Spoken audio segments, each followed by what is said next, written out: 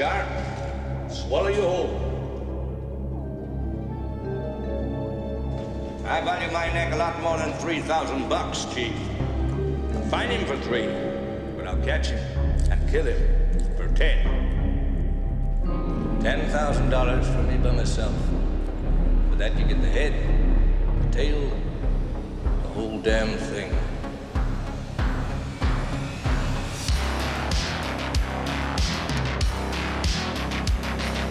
You yell shark, we've got a panic on our hands on the 4th of July. Mr. Vaughn, I pulled a tooth the size of a shot glass out of the wreck hull of the boat out there, and it was the tooth of a great white. A what? You're gonna need a bigger boat. Love to prove that, wouldn't you? Get your name into the National Geographic. No, I'm not saying that this is not the shark. It probably is, Martin. It probably is. It's a man-eater. It's extremely rare for these waters. But the fact is that the bite radius on this animal is different than the wounds on the victim. Get out of that boat!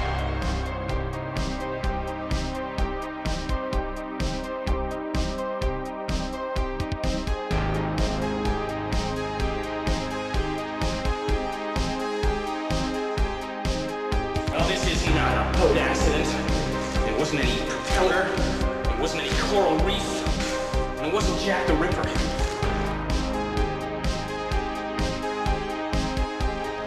It was a shark. I'll never put on a nice jacket again.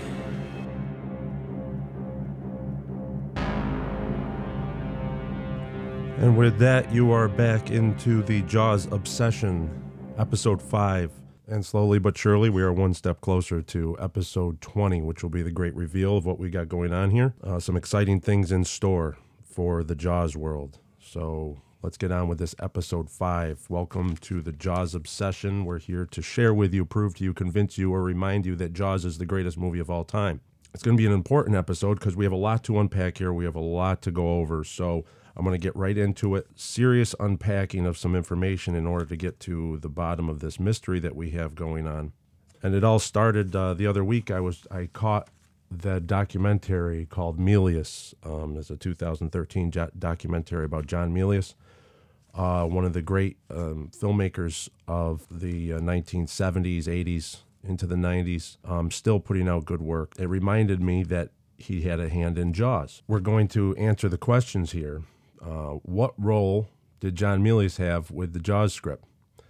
And who actually wrote the infamous USS Indianapolis speech, which was performed by Robert Shaw? It's what everybody talks about when they talk about Jaws. It was clearly one of the best scenes in the movie. There's a lot of controversy around who actually wrote that. It's one of those mysteries that still goes on because we're getting two conflicting stories, okay? We have Steven Spielberg's side of what happened versus Carl Gottlieb, who is the screenwriter, one of the screenwriters of Jaws, and his side of what happened. We're here with the Jaws Obsession, and I have evidence right here in front of me, after a lot of pondering and deep digging, that both written and audio evidence that will hopefully bring some clarity into this mystery of who actually wrote and who had a hand in the USS Indianapolis speech in Jaws. And up until now, it's conflicting interviews. We have different little scraps of this happened or this happened. There's some mythologies going on. We're here to kind of bring everybody together, and let's just clear this right up. Let's give you a little background and history for those who don't know.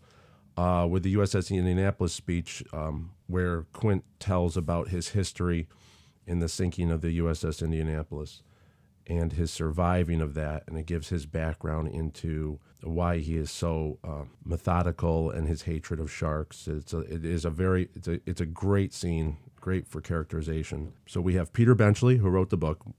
We have Howard Sackler, who was a screenwriter that was brought in anonymously to kind of ghostwrite and work on the script that Benchley turned in to Universal. Then there was Carl Gottlieb, who was brought in by Spielberg into Martha's Vineyard. Not only did he act in the movie where he played the character of Meadows, the reporter, he was also side by side daily, rewriting and writing and turning out dialogue for the screenplay. And then you have John Milius. He's a great friend of Spielberg. They both went to USC together. And John Milius, it's reported, had a hand in the writing of the USS Indianapolis speech. Then you have Robert Shaw, who was a notable author. He was also he wrote stage plays. He wrote screenplays. Also had a hand in writing the speech, and then obviously performing the speech in front of the camera. So the controversy is between interviews that Carl Gottlieb, the screenwriter, the one that would be accredited as the screenwriter, along, if you look at the Jaws screenplay, the shooting script, it will say by Carl Gottlieb and Peter Benchley. Those are the two names that are given as co-screenwriters for the movie. He has an interview that has recently come out where he has kind of doubled down on statements that he made in his 25th anniversary edition of the Jaws log that had the notes of the making of Jaws, and that was released way back in the 70s, and it is still very popular today. It's one of the most popular books that you can get about making of a movie, because you learn so much about the goings-on behind the scenes of what happens and all the chaos that happened with the making of Jaws. So he's given an interview, and Spielberg, I just got around to watching the documentary called Milius, and in it, Spielberg pretty much gives a rock-solid, this is what happened. This is how the Indianapolis speech in Jaws came about. And we're going to listen to that right now. We're going to listen to both sides of the story, and then we're going to unpack everything. We're going to get involved, and we're actually going to find out exactly who had a hand in creating this Indianapolis speech, which pretty much defines the character of Quint.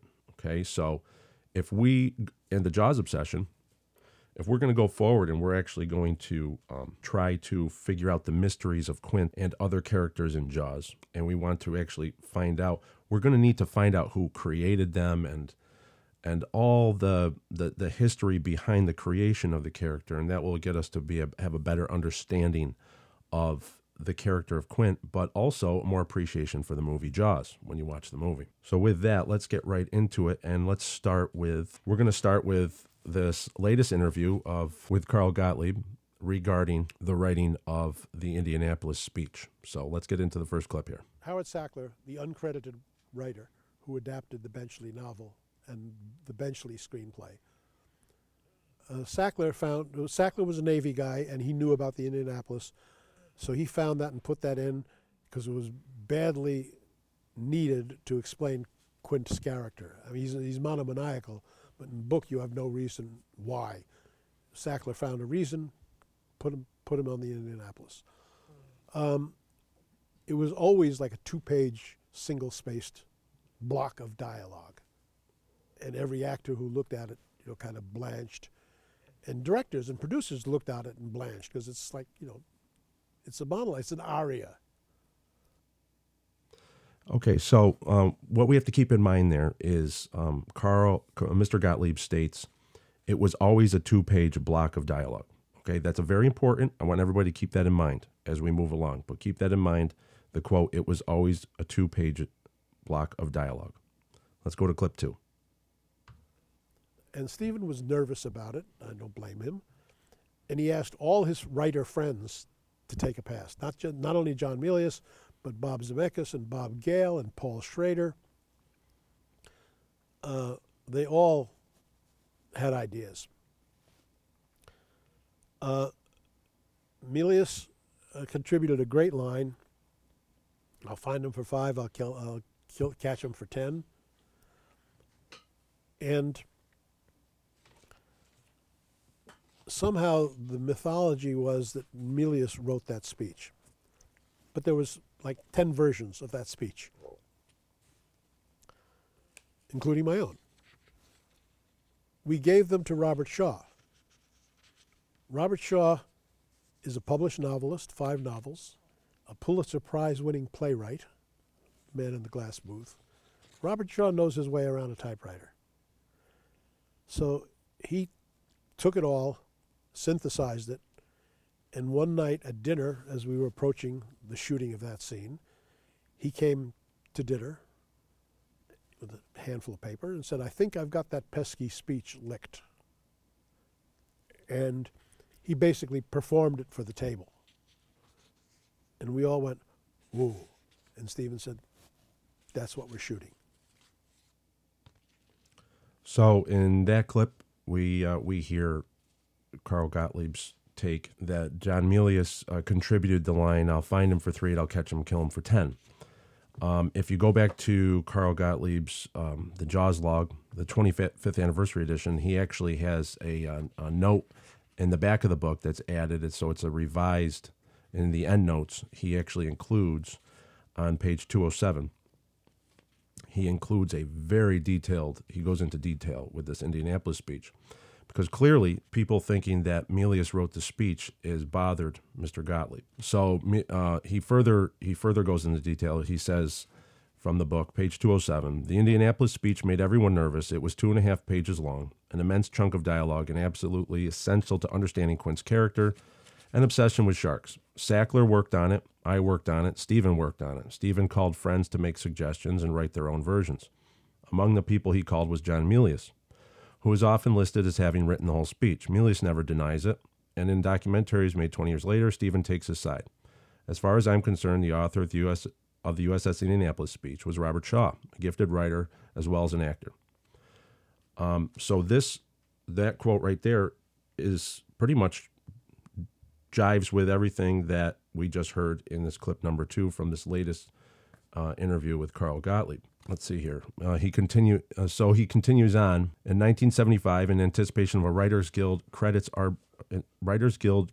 arbitration, I kept detailed notes and dated copies of all script materials for the entire time I was working on Jaws. I can recall the phone calls from Martha's Vineyard to California, and I had in my possession my handwritten transcriptions of the suggestions John made to Stephen, he's talking about John Milius, made to Stephen while I listened on an extension. For screenwriting trivia buffs, the complete John Milius contribution to Jaws is the line, "I'll find him for 5, I'll kill him for 10." Well, the real line is, "I'll find him for 3 and I'll catch him for 10." And then Robert Shaw performs it, "I'll find him for 3 and I'll catch him and kill him for 10." Spoken by Robert Shaw to the town in the town meeting shortly after Quint's first entrance. I willingly concede that the idea of a scene in which men compare scars as a macho ritual may have originated with Milius. His personal identification with manly behavior is well known and irrefutable by me. So he's conceding that Milius's line, "I'll find him for 3 and I'll catch him and kill him for 10," was in the movie. That was Milius's contribution to the script. Keep that in note. Keep that in mind, because that's going to come up later on as part of our evidence to draw a conclusion to this. So let's continue on with the third and final clip of Carl Gottlieb's interview. Now, because this has been a recurring rumor, I went back and looked at the production logs and the line script, and the day that speech was shot, Milius, there was an article in Screenwriter magazine about great scenes written at the last moment, and it was how Milius dictated the speech over the phone. I was on the phone with Milius, not that morning, but a few days earlier when we were assembling versions, and I kept very careful notes because I was anticipating an arbitration on that script. And there's nothing that Milius wrote. And on top of that, the phone dictation thing, because of the time zone, Milius would have had to be awake at 5 in the morning dictating lines to actors at 8 in the morning who were setting up and rehearsing to get the first shot of the day, which was at 9:30, which would have been 6:30 a.m. in L.A. So I highly doubt that the speech was written then. And I know that Shaw read us a version, the screen version, he had read that to us days earlier. So ultimately, who do you believe? The guy who wasn't there, who claims to have written it, or the guy who was there and says he didn't, says I didn't? I mean, I could have easily said it was my speech. It's not my speech. Robert Shaw did that speech as you see it. And unfortunately, because John and Stephen are close friends, Stephen has always supported Milius's version, which is, in my estimation, false. Okay, so we have the wrapping up there is Carl Gottlieb stating that John Milius had nothing to do with the speech, that the phone call in the day of, while they were waiting, they were setting up the scene. The mythology is that John Milius and Steven Spielberg were on a call that day before shooting the scene, and that Milius wrote the script, basically dictated what the dialogue was.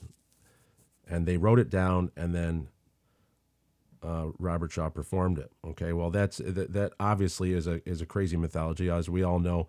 When what you tell one story and it goes to another person, it just blows up. So, what to take away from that clip 3, though, is, well, number one, he's anticipating arbitration on the script. Arbitration is when someone actually goes to the Writers Guild and says, hey, I believe I should have a credit on this movie because I had a hand in writing the dialogue, and these were my contributions.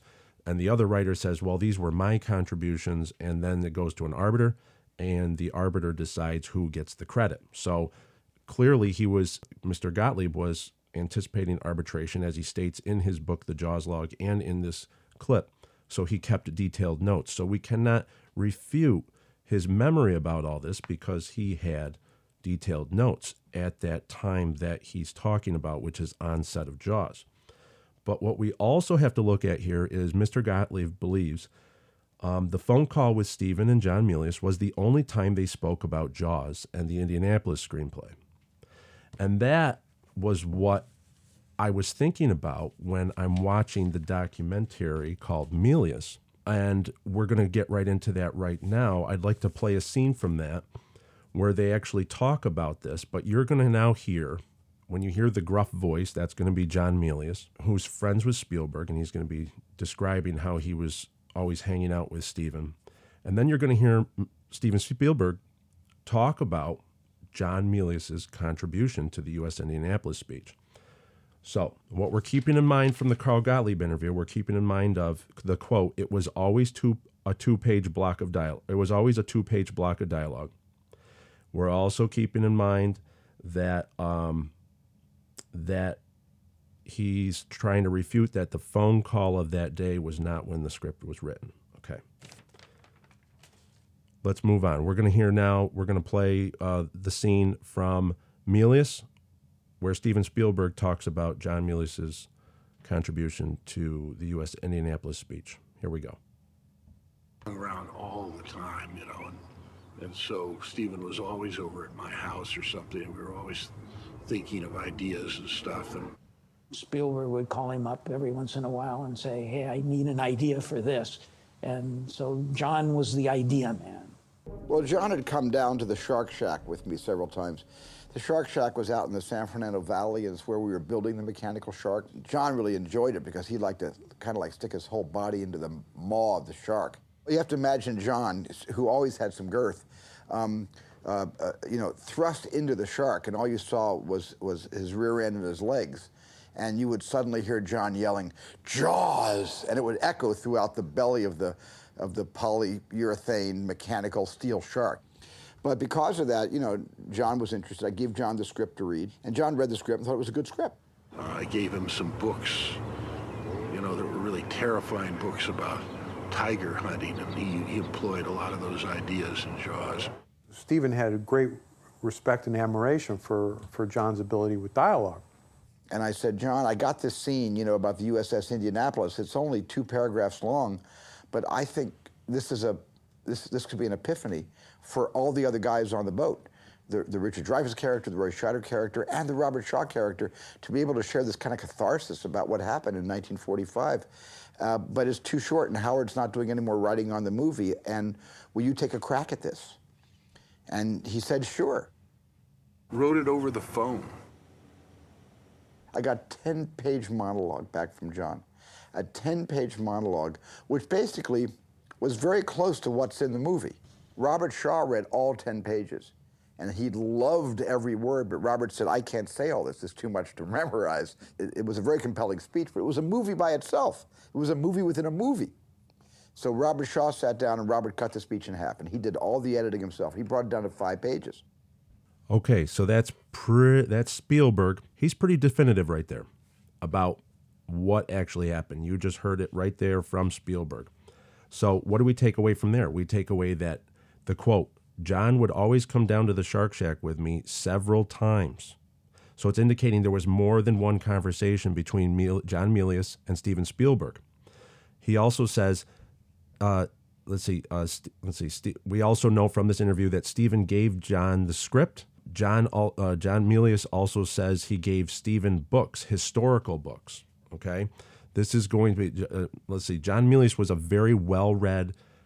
He studied history because he really devoured it, and that showed in all his screenplays and all his works, and we're going to get into that later on. So we have to keep that in note, but we have to keep in that the quote, John would always come down to the Shark Shack with me several times, okay? And also, what we have to remember here is he says the scene with the Indianapolis was only 2 paragraphs long, okay? So by the time he gives John the script, the scene with the Indianapolis was only 2 paragraphs long. So right there, Spielberg establishes that the Milius effect takes place between Sackler's contribution, Howard Sackler, so Peter Benchley, who Peter Benchley admitted he had no hand in it. The Indianapolis speech does not show up in the novel Jaws, and it was not in Spielberg in Peter Benchley's final draft that he turned into Universal.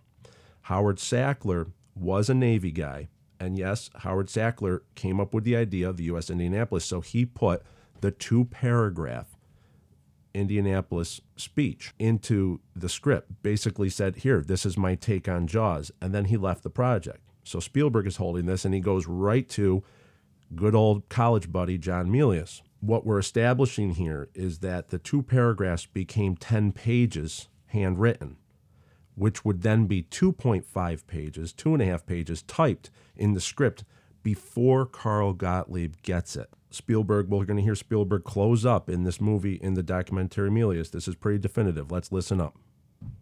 But it's Milius's words and it's Shaw's editing that wound up in the final film. So he says it is Milius's words and Shaw's editing. Okay, so clearly Spielberg knows that John Milius brought the words, he brought the thunder, and then Robert Shaw brought the stage presence and the editing to be able to present this gigantic brick of dialogue in a way that could play for the audience, okay? So, now that we have all that out, we've listened to the interviews, we've listened to Carl Gottlieb's side, we listened to Steven Spielberg's side. Now we're going to go into some evidence here, okay? And we are going to try to establish who is... we're going to try to clear up this controversy here. Okay. So if you go over to our website at jawsob.com, on the contacts page, you can find a link to our Telegram or Discord channels. And over there, we'll have our show notes posted for episode 5, of which you'll be able to watch the interviews and everything that you just heard. But what we're also going to have is we're going to have the links for the 2 screenplays. So what I have in front of me right here is the screenplay where Steven Spielberg says that after Howard Sackler got done with it, it was a 2-paragraph Indianapolis speech. So we know that what I have in my hand on my left side is what Peter Benchley and Howard Sackler generated and what Spielberg had. And then what I have on my right is what Carl Gottlieb would have received or would have worked on. And this is what has Carl Gottlieb's work into it, which is the Jaws by Carl Gottlieb and Peter Benchley from the novel by Peter Benchley. And this is closer to the shooting script. As we all know, there was never a final shooting script before production started. The script was always changing. So we're going to have links to both of these scripts where you actually can go online and read the differences. But it's going to establish right here that there was a 2-paragraph Indianapolis speech, and then it became a 2.5-page Indianapolis speech. But remember that the key detail that Mr. Gottlieb says was it was always 2-page block of dialogue. That's because by the time Mr. Gottlieb would have received this, it would have already had John Milius's dialogue already in it. And we're going to prove that right now. Because in Carl Gottlieb's own book, The Jaws Log, on page 56, and I'm working out of the 25th anniversary edition that was released back in 2001. So on page 56 of there, he writes, in March, Steven sent me the Jaws script and asked me about what part I thought I could play. So that shows that Mr. Gottlieb says that he received the Jaws script in March of 1974. Then if we go back to page 44, it says, in the winter of 73 and 74, Jaws was swimming right along. The shark looked okay. And while Zanuck and Brown toured the country to promote the opening of one of their other films, the welders and artisans began construction of Universal's own Great White Shark. So he writes about how they started to build the shark in the winter of 73 and 74. That's exactly when Howard Sackler was brought in to do a rewrite. As we heard Steven Spielberg say in his own words, pull those back out here. In his own words, he said, John would always come down to the Shark Shack with me several times. So that means John Milius was hanging out with Spielberg on the set of Jaws in the winter of 73 and 74 because he's climbing inside the shark, yelling Jaws, making Spielberg laugh, and and he gives him the screenplay to Jaws in the winter of 73 and 74. This is before March of 74 when Mr. Gottlieb writes that he received the script from Steven Spielberg. So that's why Mr. Gottlieb believes it was always a two-page brick of dialogue. Yes, because he got it in March of 1974. It was a two-paragraph scene that Howard Sackler gave to Steven Spielberg before the Milius effect came into play. And that is evidence right here with what we have right here and in Mr. Gottlieb's own writing in the Jaws log. So what we have here is we have a timeline that we have constructed where we have access to the two versions of the screenplay, the Peter Benchley, Howard Sackler, and then we have with the two-page brick of dialogue that John Milius would have added in with Spielberg. Now, this could have been over the phone with Spielberg. There was probably way more than one phone conversation because Spielberg and John hang out a lot. But Steven is adamant about this, and this is where I think Mr. Gottlieb, with all due respect, is not understanding that, yes, it is a mythology to think that it was written in the last minute, in one day, in one phone call, the day before shooting.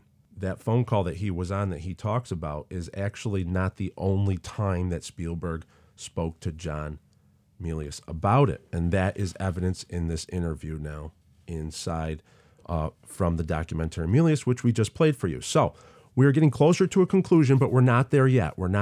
So we're getting closer to the conclusion here. And I always said when you have a case, and this comes up in Hollywood a lot.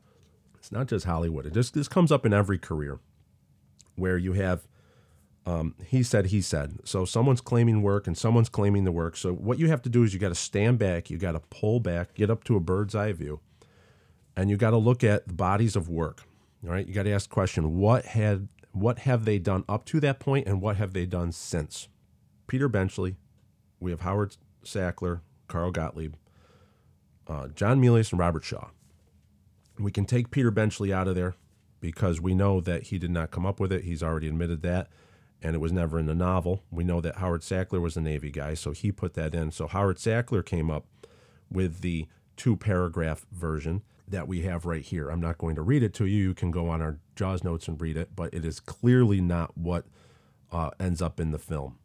If you look at what Howard Sackler did with his career, he wrote 1953, Fear and Desire, Killer's Kiss, Midsummer's Night Dream, The Great White Hope screenplay in 1970, Gray Lady Down in 1978, So between 1970 and 1978, he did other writing projects but was not credited for them. So he was a Jaws script consultant around 1975. Okay, this was more 1974, but his credit shows 1975 on the Internet Movie Database.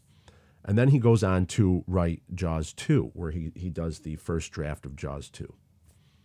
And then St. Jack, and then he passes away in 1982 at the age of 52. So Howard Sackler's body of work is kind of limited in scope. So he would, and plus, if you look at Jaws 2, we don't really have any of this big mega sweeping speeches.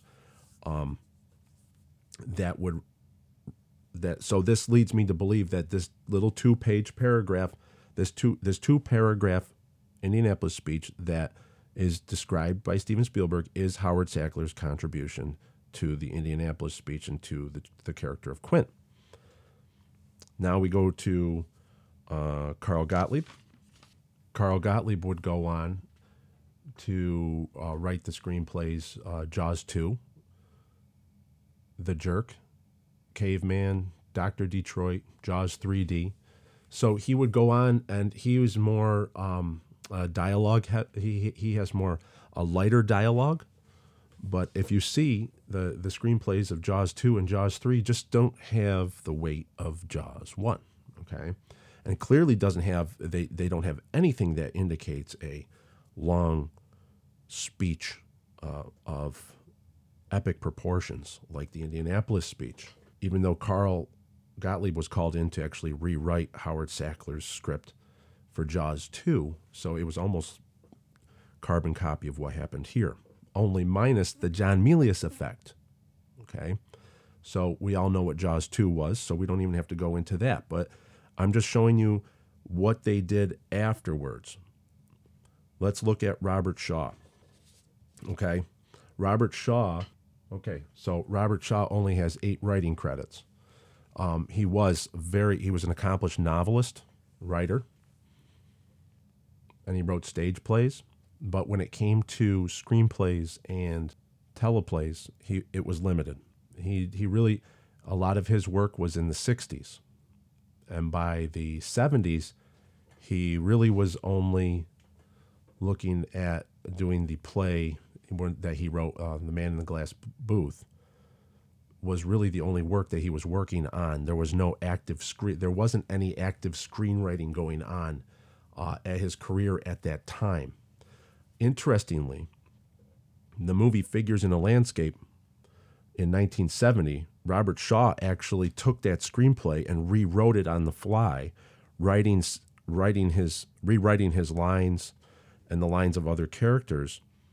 And he actually went into arbitration, and he won his case. So he got a screenplay credit for Figures in a Landscape in 1970. And he's the one that went into arbitration to try to get his credit because he contributed to that screenplay. So number one, it shows that Robert Shaw was an extreme genius in that he could do very well when given a material. And then he could actually make it to be more presentable to an audience, and the director would go for it. It also showed that Robert Shaw was not shy about going into arbitration for a writing credit. And if he believed and he felt that he contributed, he would not have held back going in and saying, hey, I want my writing credit. He did not do that with Jaws.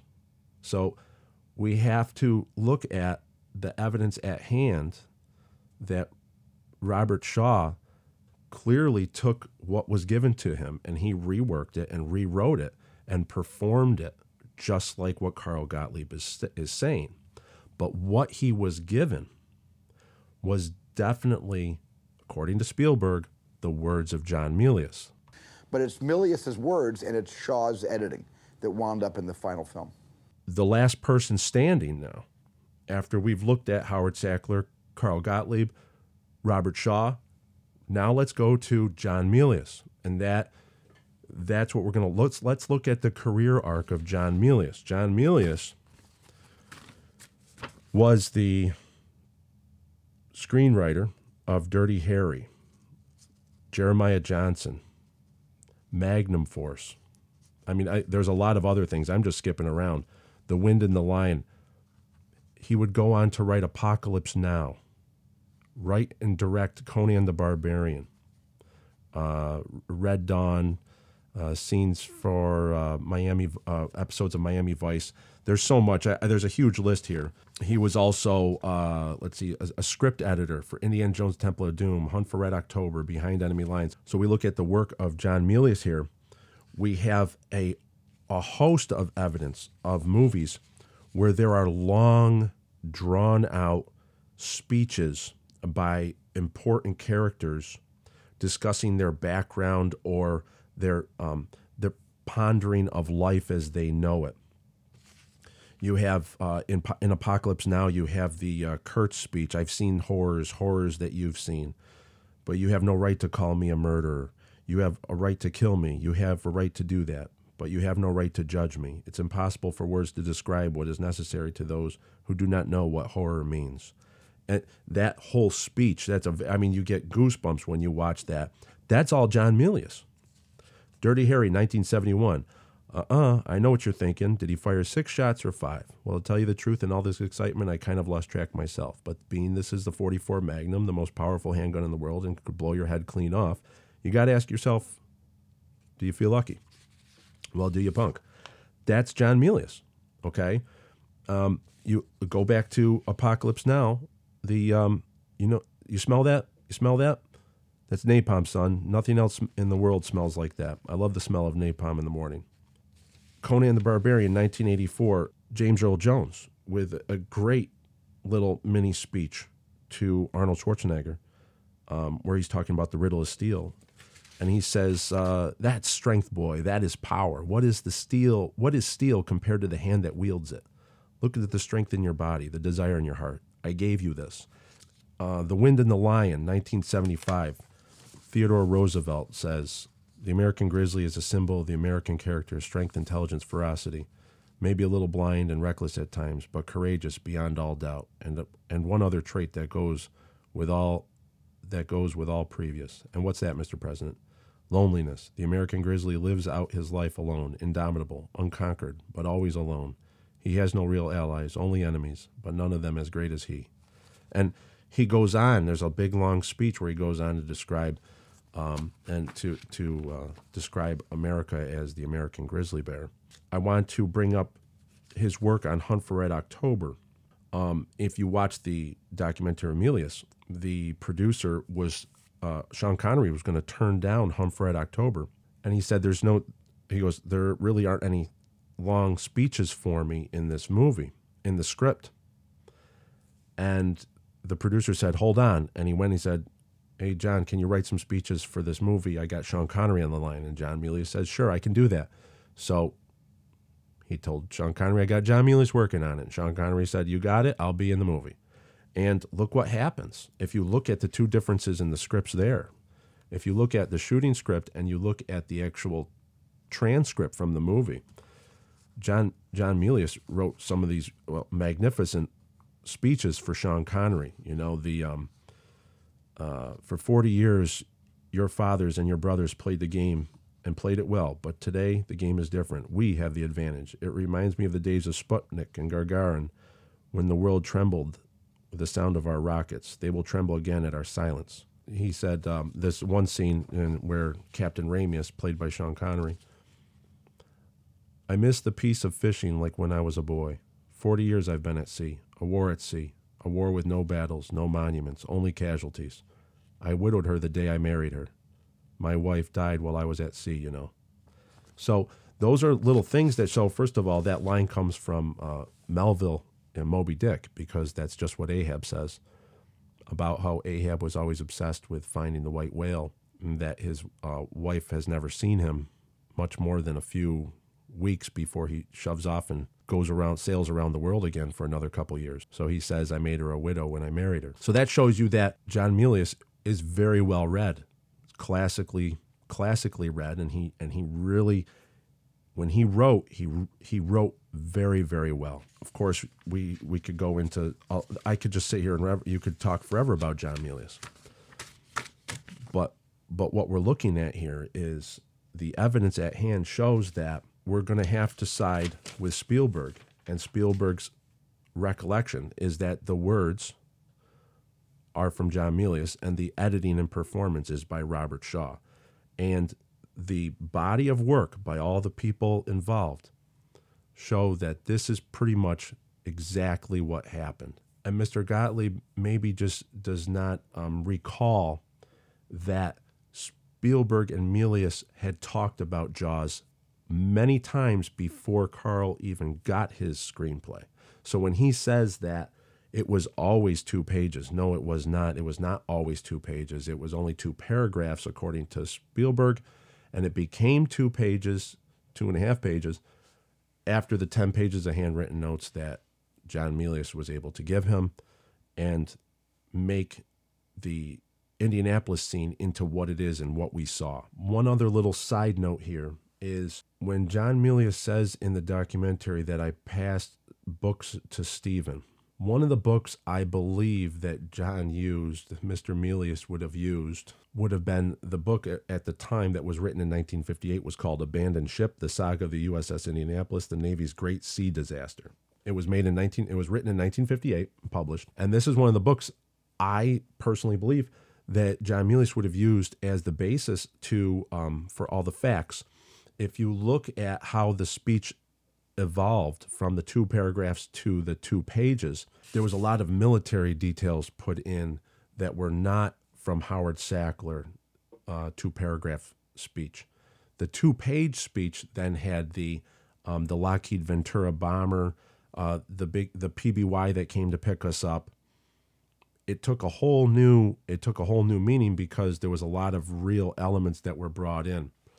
And my assumption is that the character of Herbie Robinson, baseball player, bosun's mate, that little part, that definitely has a John Milius flair to it.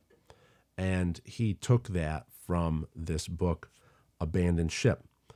The reason why I'm saying this is that Abandoned Ship was written in 1958, actually has the number that they say the crew that survived is 316.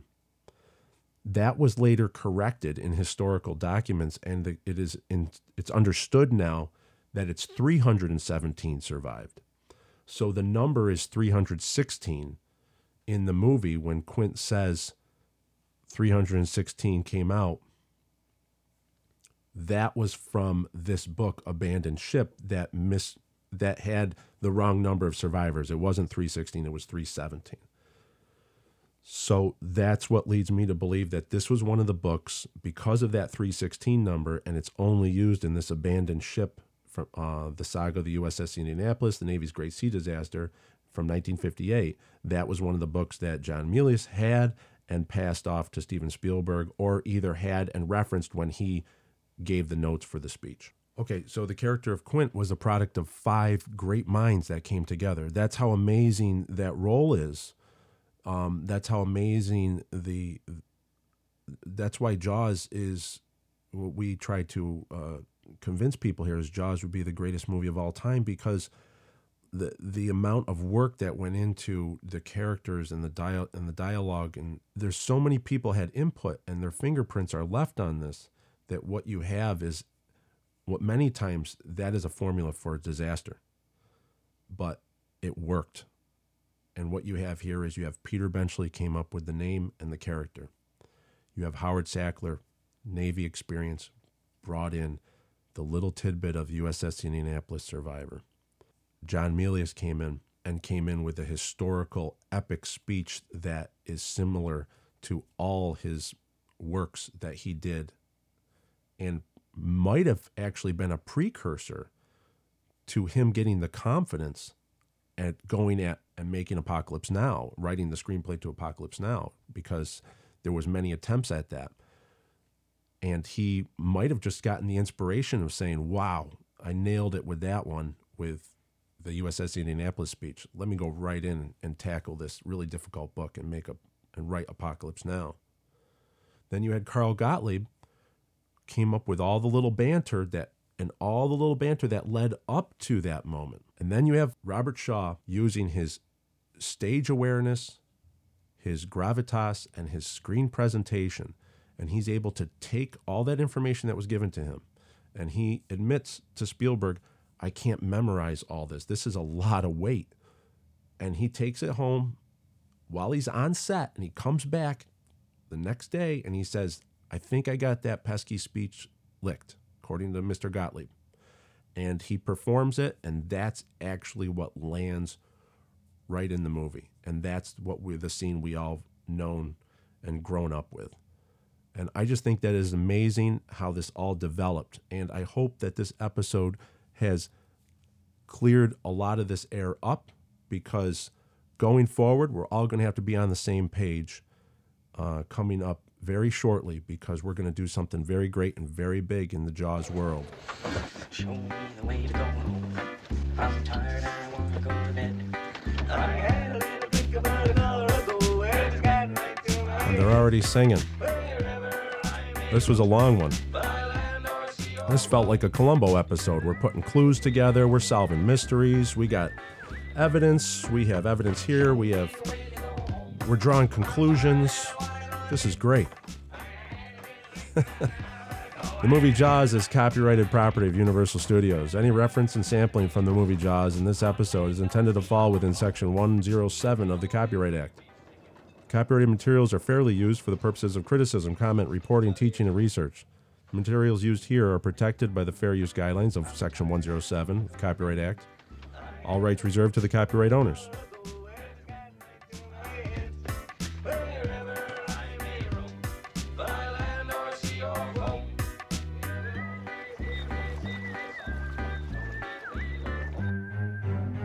So, everybody, please remember to go to jawsob.com. Visit our Telegram and Discord channels. And go to our social media, whatever, YouTube. We're on YouTube now. And wherever you're hearing this, subscribe, like the podcast, broadcast, and let people know what you're listening to, because they don't want to miss episode 20. Episode 20 is going to be a game changer. So please get those questions and ideas for possible future episodes into jawsob2025@gmail.com. Thanks for listening to this show this week. Farewell and adieu, and show me the way to go home, please.